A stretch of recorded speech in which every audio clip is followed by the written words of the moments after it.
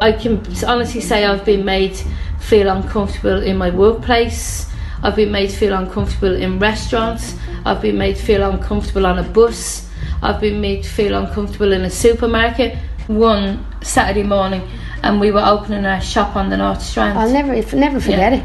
A man walking past and again shouting out nigger. I walked after him. Yeah. I tipped him on the shoulder. Yeah. I said, don't you ever fucking speak to me like that. What has gone on in my life has made me very tough. Yeah. I would be afraid of no man or woman.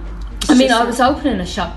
You could see that it was probably 8 o'clock in the morning. I know, I remember. The problem is that people want to know why are black people so angry. I wonder why people have had enough. I've had enough. Absolutely There's days enough. where I can honestly say I've had enough. It's our world. It's a sad world, It's a really sad world, but I really hope that what's happening now in the world, that, we use this time to educate ourselves. People owe that to the next generation. I'd like to think that it will change and that it'll be easier for the next generation. But from what I've seen, it's getting harder. Jade Jordan's new book, Nanny Man Me, is more than just a story of 3 Irish women navigating the same issues through 3 very different times in Irish history. It's an insight into how Ireland has changed and failed to change, how much the uncomfortable truth of racism back home has deep, deep roots. But most of all, it's about courage, pride, perseverance, family, and what home really means. Like so many women of the time, Jade's grandmother left Ireland for London to train as a nurse. While there, she fell in love, married, and had 3 children. Nothing special there, you say. Except the man she fell for was black. The stigma surrounding mixed race marriages at the time was so great that she knew her family simply would not accept her. And they didn't. The book, Nanny Man Me, emerged from Jade's interviews with these women, which she posted to Instagram at the time. Those videos blew up for the same reasons this book will too. Both are raw, undeniable, first-hand accounts of the racism, discrimination and abuse these women encountered at home. And both are filled with Jade's love for these women, their love for her and her family. I wholeheartedly recommend you go out and get this book this weekend. I am celebrating the return to live entertainment with a big show, a big return of the Crack Show in London on September 25th as part of the Underbelly Festival. Lots of special guests, lots of surprises. Tickets are on sale now from underbellyfestival.com. That's the small talk. Now let's get down to business. Now, your programme. What's the big idea?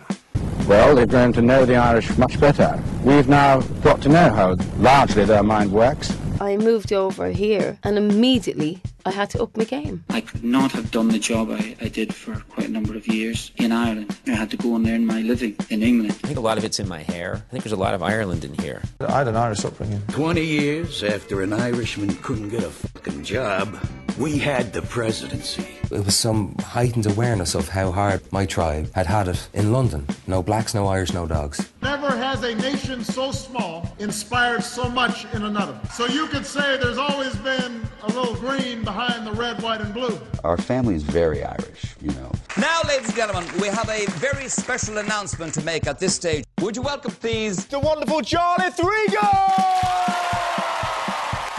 Jade Jordan, thank you so much for doing Irishman Abroad. We're here, obviously, to talk about Nanny Man Me, an Irish story of family, race and home, written by Kathleen Dominique and Jade Jordan, your book that is out now absolutely everywhere. But obviously our conversation's going to go a lot of different directions. I wonder now that the dust is settling and you can see that the book is out there, how you reflect on those initial conversations that really are the seed from which this book grew.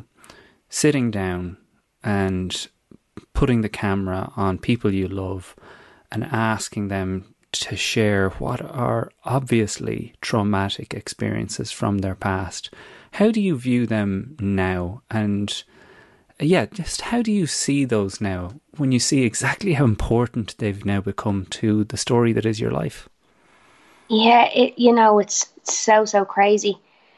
I mean, I knew they were always important stories and topics that I always wanted to tell, whether that was through art, through performance. I never knew how I was going to tell them, but I knew I would eventually do it one day. But it's a question I had for myself today, and throughout the experience, and now that it's out in the world, is I'm so blown away with the reaction, because it's one of those things. It's my story. I know it's important, and I hold it really close to my heart. But it's so exposing. Does anybody else care about that or want to know about my family? And I had a chat with a pal today, and he was just like, "You've done it. You wanted to do this. You manifested this years and years ago, and it's now come to play." And I said, "Dave, look, I never knew that people actually wanted to know my story, and it's just been the reaction has just, I'm kind of struggling to put it into words, the reaction. To be quite honest with you, and it makes it more, what's the word I'm looking for, more poignant that, people want to know. Yes. And people are listening, and people are picking this book up that I wrote. It's so crazy. Yeah, and there is that thing that I feel like there's an urgency on the part of white people to engage in discussion on race, because in some ways they feel like that's their effort to try and deal with racism, and it comes from the best will in the world, and it's great and everything. But then sometimes I wonder, well, is that going to do anything? The book that really stood out for me in the last 2 years is the incredible Why I'm No Longer Talking to White People About Race, which is just like, if people haven't read this book, you really just need to get it this week along with Jade's book, because it articulates, some of the frustrations of trying to engage people who don't really buy into the narrative that there's a race issue, that there's structural racism, and that our structures are created by people. You have gone the whole way around. In my view, the beauty of this book is that it submarines all of that and gets right to the heart of things with the story of 3 women: your grandmother, your mother, and you. And when your grandmother is approached to speak on camera in 2016, she's initially reluctant. Do you remember trying to convince her as to why it was a good idea, and where that reluctance came from? I think it's a thing that we do here in Ireland, and I think it's a generational thing, that we kind of, things that happen in the past, it stays under this rug or carpet and it's squashed. It happened, we lived it, why keep talking about it? So I think that was a part of the reluctancy. And I guess throughout the book, when it's read, people will understand that Nanny actually tended not to see a lot of the things that went on. And I know she was aware of them. Of course she was aware of them. She was living in London in a time where, there was signs where there was no blacks, no Irish, no dogs. She's a white woman marrying a black man. She had to have had some prejudice to get against her, for sure. And I think that was Nanny's way of dealing with it, and chosen was just to ignore it. But when sitting down with her, I was like, Nanny, this is my history. When you go, I won't know these things. And I don't really have anybody else to ask. I wanted to know it from Nanny's perspective too. Obviously, my mum, a woman of colour, but my nanny's a white woman. I wanted to know what her experience was like coming back here with 3 children. Yeah, I think that's beautiful that that's the way that you reached her on it, because obviously she's a product of her time too.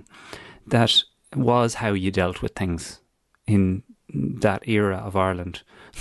Why would you bring up the argument? Sure, we slammed the door the argument is over. That's the resolution of the argument. Why would we bring it out again when it's behind us? Among all of the stories of part in that first section, because the book is obviously split into 3 sections, and in that first section, I think that something that might get lost when you're out and about doing all the interviews and you're in with Tubridy and on Ireland AM is that the whole story begins from love. And this woman who emerges from that dark, bleak time in Ireland, who's in London studying to be a nurse, she fell for this guy. She fell head over heels in love with him, and she didn't see colour to start with. Yeah. And, you know, people can look at that now as a derogatory thing, that what you mean you don't see colour?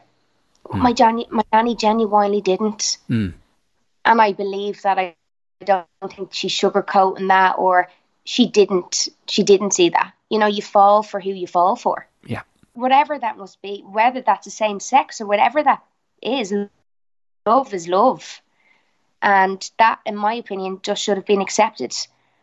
And the reaction that came with that, like, I mean, celebrating finding the one you love and wanting to marry that person and spend the rest of your life together, and then keeping that from family for time, knowing that there was going to be questions or maybe no acknowledgement at all, which was the case.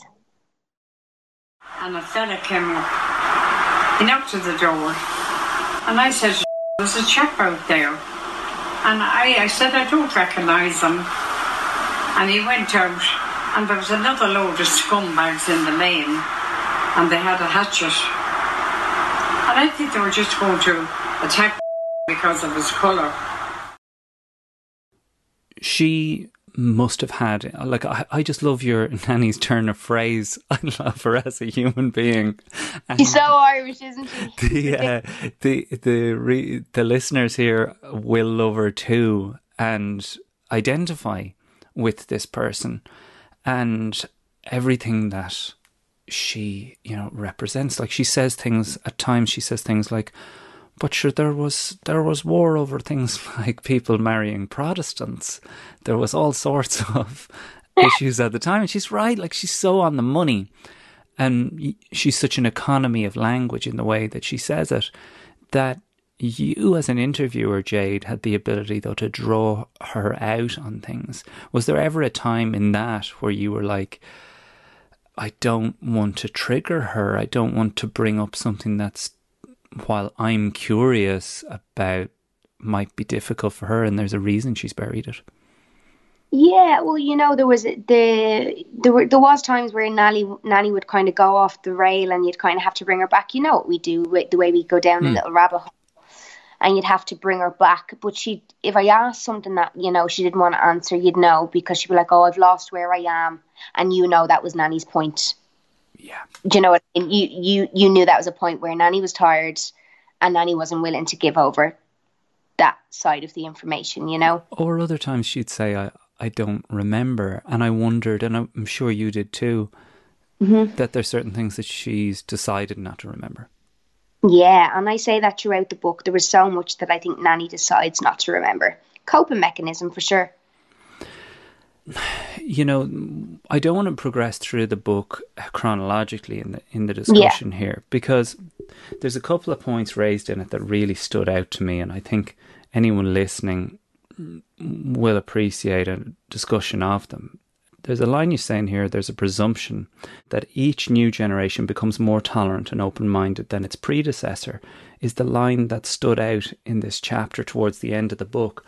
And I think that that's an assumption, as you say, that needs to be discussed, because some of what brought this book into being is you watching the George Floyd murder take place, and then reading the comments that followed, and this dismissal that, oh, Jesus, Ireland is not America. Can people stop comparing it? And that kind of glib entitlement of those that believe because things aren't as bad or on this sliding scale of badness or racism and what's a hate crime, that there doesn't need to be a discussion. I meet that all the time, and I think we see it a lot with our own parents and an older generation who I feel may have backpedaled towards a racism. Do you identify with what I'm talking about here? That like that assumption that each generation is going to be more tolerant. I think we're seeing that assumption really being challenged at the moment. Yeah, we are. And you know, I always say I think racism is always going to be there. We're never fully going to get rid of it. Absolutely not. I really, well, that's my opinion. Others could argue that, you know, it won't be a thing in years to come, and by God, I hope it's not. But yet again, it comes back to the generations. I think we are getting more, like, my life has been so different, a woman in her early 30s to how it was 30 or 40 years ago when my mum was younger.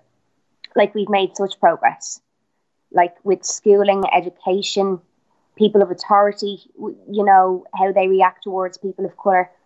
God, there's been a massive, massive shift. But then again, it comes down to ignorance too. Like, there's a misconception when I took to social media that it doesn't happen here. Mm. Well, a person of colour is telling you it does happen, and can give you a book of examples. And do you feel that, like, there's sometimes, like, even as you say, the progress that's been made over the last 30 years has been crazy. Do you feel that sometimes you need to preface things with that there's a certain amount of shunting the discussion back to, well, sure, things used to be way worse in the past, you know, you're lucky that it's like the way it is now, and that is an attempt again to shut down dialogue on what's happening today? Absolutely agreed. Absolutely sure. We've made huge progress. You know, we're moving up in the world. Those things shouldn't have been a thing years ago. Do you know? Even coming back to love, that shouldn't have been a situation. You love who you love, end of the story. You know, as long as that person's happy. Like, if we don't acknowledge these things, how are people to learn and educate? I mean, I'm not perfect by any means. I still have a lot of my history to know. But I've started that. Do you know what I mean? And if I can have a voice and try and, you know, I don't want to be an advocate, but if I have a voice and can help people understand that there is progression, but there's still more room for it, well, then I feel like I'm in a position where I can do that now, because I've done a lot of work on myself. I've picked information from I've watched films, I've watched TV programs, documentaries. So I'm trying to use my voice to let people know, you know, that we are forever changing here and we are a diverse island. But people still choose to ignore that there is issues, you know. Even going off the topic here, even to witness on social media yesterday, with the winning for Miss World Ireland, Ashley, she was racially abused on social media yesterday. That crown should have gone to an Irish person.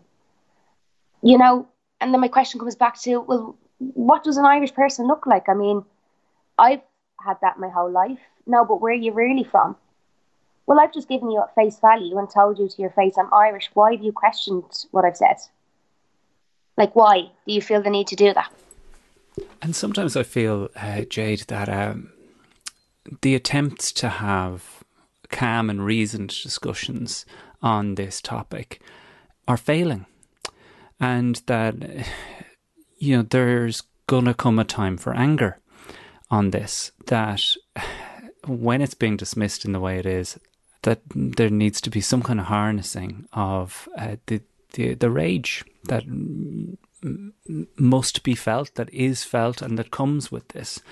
The book that you've written, you know, as you say, is a detailing of 3 lives and the impact on being different from the norm, and just how othering it is to have a skin tone that is not the norm in your country. And I've talked to other guests on the show. I'm sure people may remember the episodes where there's a certain amount of post-traumatic stress in the country around colonization and our own work as slaves in the past, and now, you know, there's a bit of hook letting off that goes on there. You know, even the commitments has a lot to answer for when it's said that the blacks or the Irish are the blacks of Europe. It's just simply another route out of a straight discussion on what is taking place right now. Anybody that knows me knows that I'm a shopper. Every time you went into a shop, you got followed. Oh, always got followed, yeah. And one day I asked the security man why he was following me, and he apologised and said that he was told to do it. Even the staff may look at you and wonder, how have you got the money to pay for that? Still. Yeah. And that's not everybody, and that's probably what they've been trained to think. I mean, I had my own business. I remember I was driving a new car and I was reversing, and two fellas were standing smoking, and one of them shouted over, "How could you afford that, you black bastard?" I work. It's not right for somebody to just assume that I can't afford it because of my colour. I feel like the character of your mother in the book was one that I was immediately drawn to, because you mustn't have known, or maybe you did, how feisty your mother was and how she had a limit as to the shit she would take. I'm talking specifically about this scene in particular with the nun, referring to her over and over. Maybe you tell the story about what takes place in this particular scene. So, question, I knew my mum always had a bite in her, you know. She was a strong working class woman, and, you know, when you got that look, you knew not to push it. But so basically when they lived in Sean McDermott Street, they lived in the tenements, they went to school in there. Mum would have been in secondary school and then moved out to Blanchardstown, which back in the day was the countryside. Yeah, it was. It literally was the sticks. I think it took like 2 hours to get from town on the bus. And Nanny went up to school to try and get my mum enrolled, and they weren't having it. They said there was no space. Anyway, they come away, and I guess they had the conversation that they'd try other local schools. Or do you know what? Maybe there wasn't many in the area at the time because it was the countryside. So anyway, they go back and chatting to neighbours, and a neighbour happened to say, "Oh, I've just got my young one into school," or whatever. And my nanny thought, Jesus, that's funny, because I was only up there today and there was no spots. So with that, obviously my nanny digested it, thought about it, and marched up to the school with my mum and was like, "Here, I was up here yesterday, I was told there was no space. And you've let Sally in, Barbara and all these other kids, because they found out there was more that was accepted at the same time. And like, what's the problem? Like, is it a colour problem?" And once that was said, she was accepted straight away. So it was obvious what the answer was there. But anyway, when she started school, nuns used to teach them in the school, and there was this specific nun that used to teach them religion. And Mum never did religion in London, so she didn't know religion. And she used to just pick on her and call her stupid and comment on her appearance and give her a really, really hard time. And I think this went on for months. And my ma lost it one day, and she said one thing, and my ma just threw a chair at her. And yeah, Mum was expelled, and she took it for months. You know, violence is not the answer, but she took it for months. And you come to a point sometimes where you blow, and that was her blowing, I suppose. And to cut a long story short, she was expelled from school, and obviously upset about that. Education is important, and had made friends as well with everyone in the local area, in this other new local area, you know, and felt a part of a community within the school with her classmates or whatever. And anyway, school kids went home, teenagers went home to their parents and explained what had happened. They'd been watching this for months, went home, and they'd obviously been maybe saying it to their parents beforehand.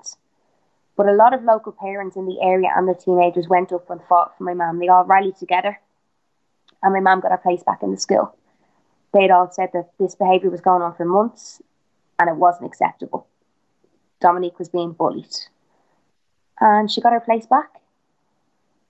So I suppose in the book and throughout the book, I speak a lot about community, because I think the community in the inner city and the community out here in Blanchardstown really looked after my family.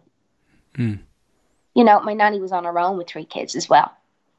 Really, really looked after her. And, you know, I think this shows the strength of my nanny for somebody who's so quiet. Like, her nickname's Mother Nature. Like, she wouldn't say boo to a goat. Like, she really, really wouldn't. Which I found amazing, because I was like, my nanny, like, I could nearly see my nanny walking away and going, right, okay, and sticking to that, you know, because that's just the type she is. She doesn't like confrontation. I just found that entire incident completely in keeping with how devastating and brutal some of those teachers and members of the clergy were in how they treated children. But on the one hand, I did take hope from how there was this movement to get your mother back into school. But then nearly on the very next page, we're learning that she was excluded from religion class, excluded from Irish class, and no real reason given. It was explained a couple of times to her that she wasn't wanted in those classes. When your mother's telling you this stuff, I mean, as much as drama school breaks you down, and we'll talk about that later, I'd imagine that gathering this information from your grandmother and your mother is heartbreaking for you, and there were tears shed over the course of that journey. Oh my God, there were so many tears. And I'm not going to lie, because I'm a very honest person. There was often points where I thought, oh God, I can't do this. I can't do this to my nanny. I can't do this to my mum. You know, bringing up stuff, and, you know, there's confrontations, you know, because it's family. You know, you have these little arguments, and there was stuff in there that we took out because I had to protect them throughout this process. Yeah. And what's blown my mind about the whole thing is I've never done a book before, but I never realised how much, and this is me being honest, I never realised how much press there would be, which is nerve-wracking. Which is super, super nerve-wracking, because all I want to do is mind them. Do you know what I mean? Tell their story. I don't want anything to be taken out of context. I don't want it to be, you know, I never wanted this to be a story of just race, because that didn't define us. No. You know, there was moments where, you know, it played a part, but I wanted to give them, you know, 2 strong women that I had in my life that I'm so, so lucky to have grown up with, and my sister's so lucky as well, and we thank our lucky stars for the 2 of them. I wanted to give those 2 powerful working class women voices, because they've never had those voices before. Whether that was a case that they weren't brave enough, or they were worried, they didn't want to upset anyone. And that's a case I didn't want to do that either. And I didn't. I hope I was really careful in the book. I never wanted to hurt my nanny's immediate family or anything. I never wanted to do that. It's not what I'm about, you know? Does that make sense? It does. And, you know, as I've said it right from the start, I feel like this book's compulsory reading. I feel like if you're an Irish person at home or abroad, you need to have a copy of this book. Just from the, as you've just said, it is 3 really compelling stories of 3 very different people living with similar problems through different time periods in Irish life. Your own story, Jade, is like, it's extraordinary, and I feel like there's certain parts of it that are going to get brought up again and again in interviews, and I'm sure you must be getting tired of talking about certain parts of it, because it is nearly like the researchers all pull the same components. But one thing that I don't feel I've heard brought up is this period you had in secondary school that I think Stephanie Preisner described something similar happening to her, where a group of girls who you thought were your friends suddenly turn. And you become persona non grata, and you're out.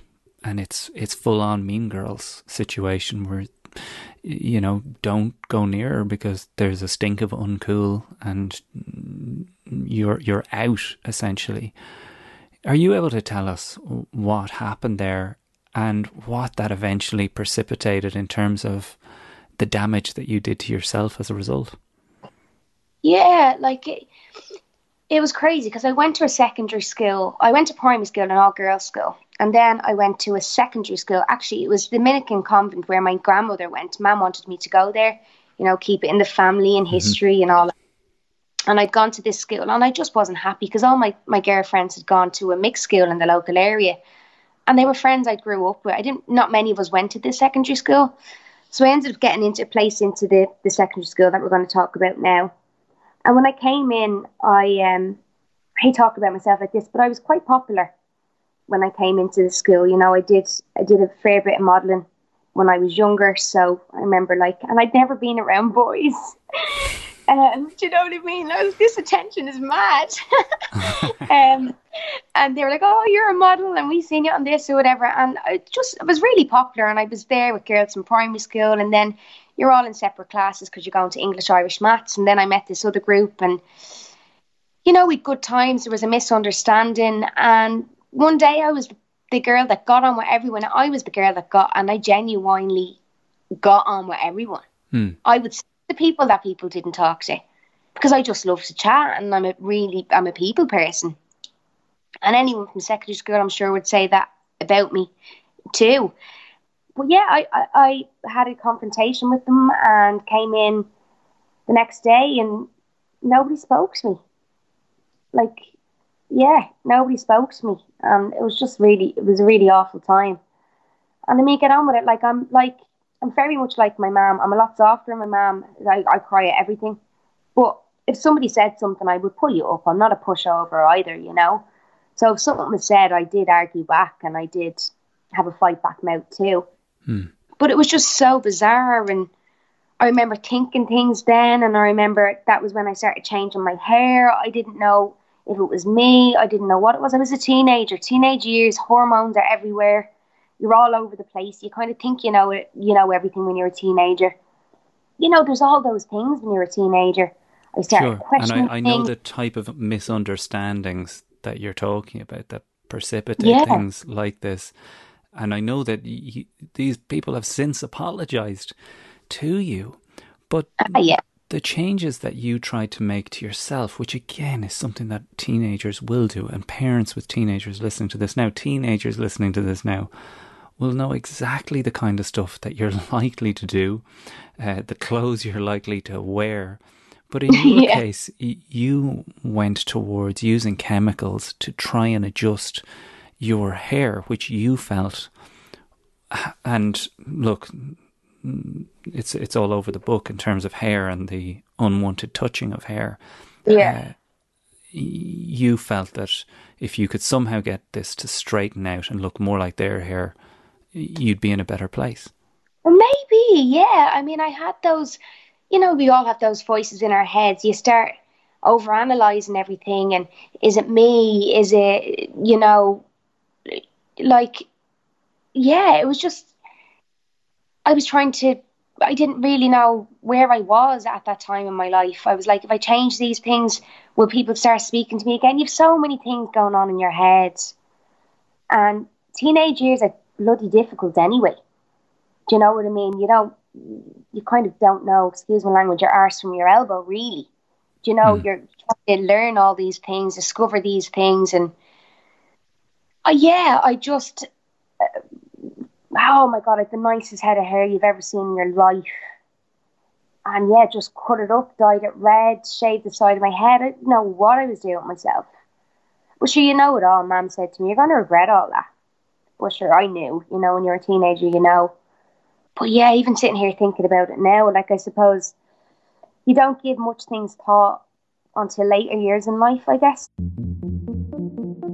So to hear the rest of this conversation, and trust me, you need to hear the rest of this conversation, Jay Jordan's just brilliant. Head over to patreon.com/IrishmanAbroad. You know the drill.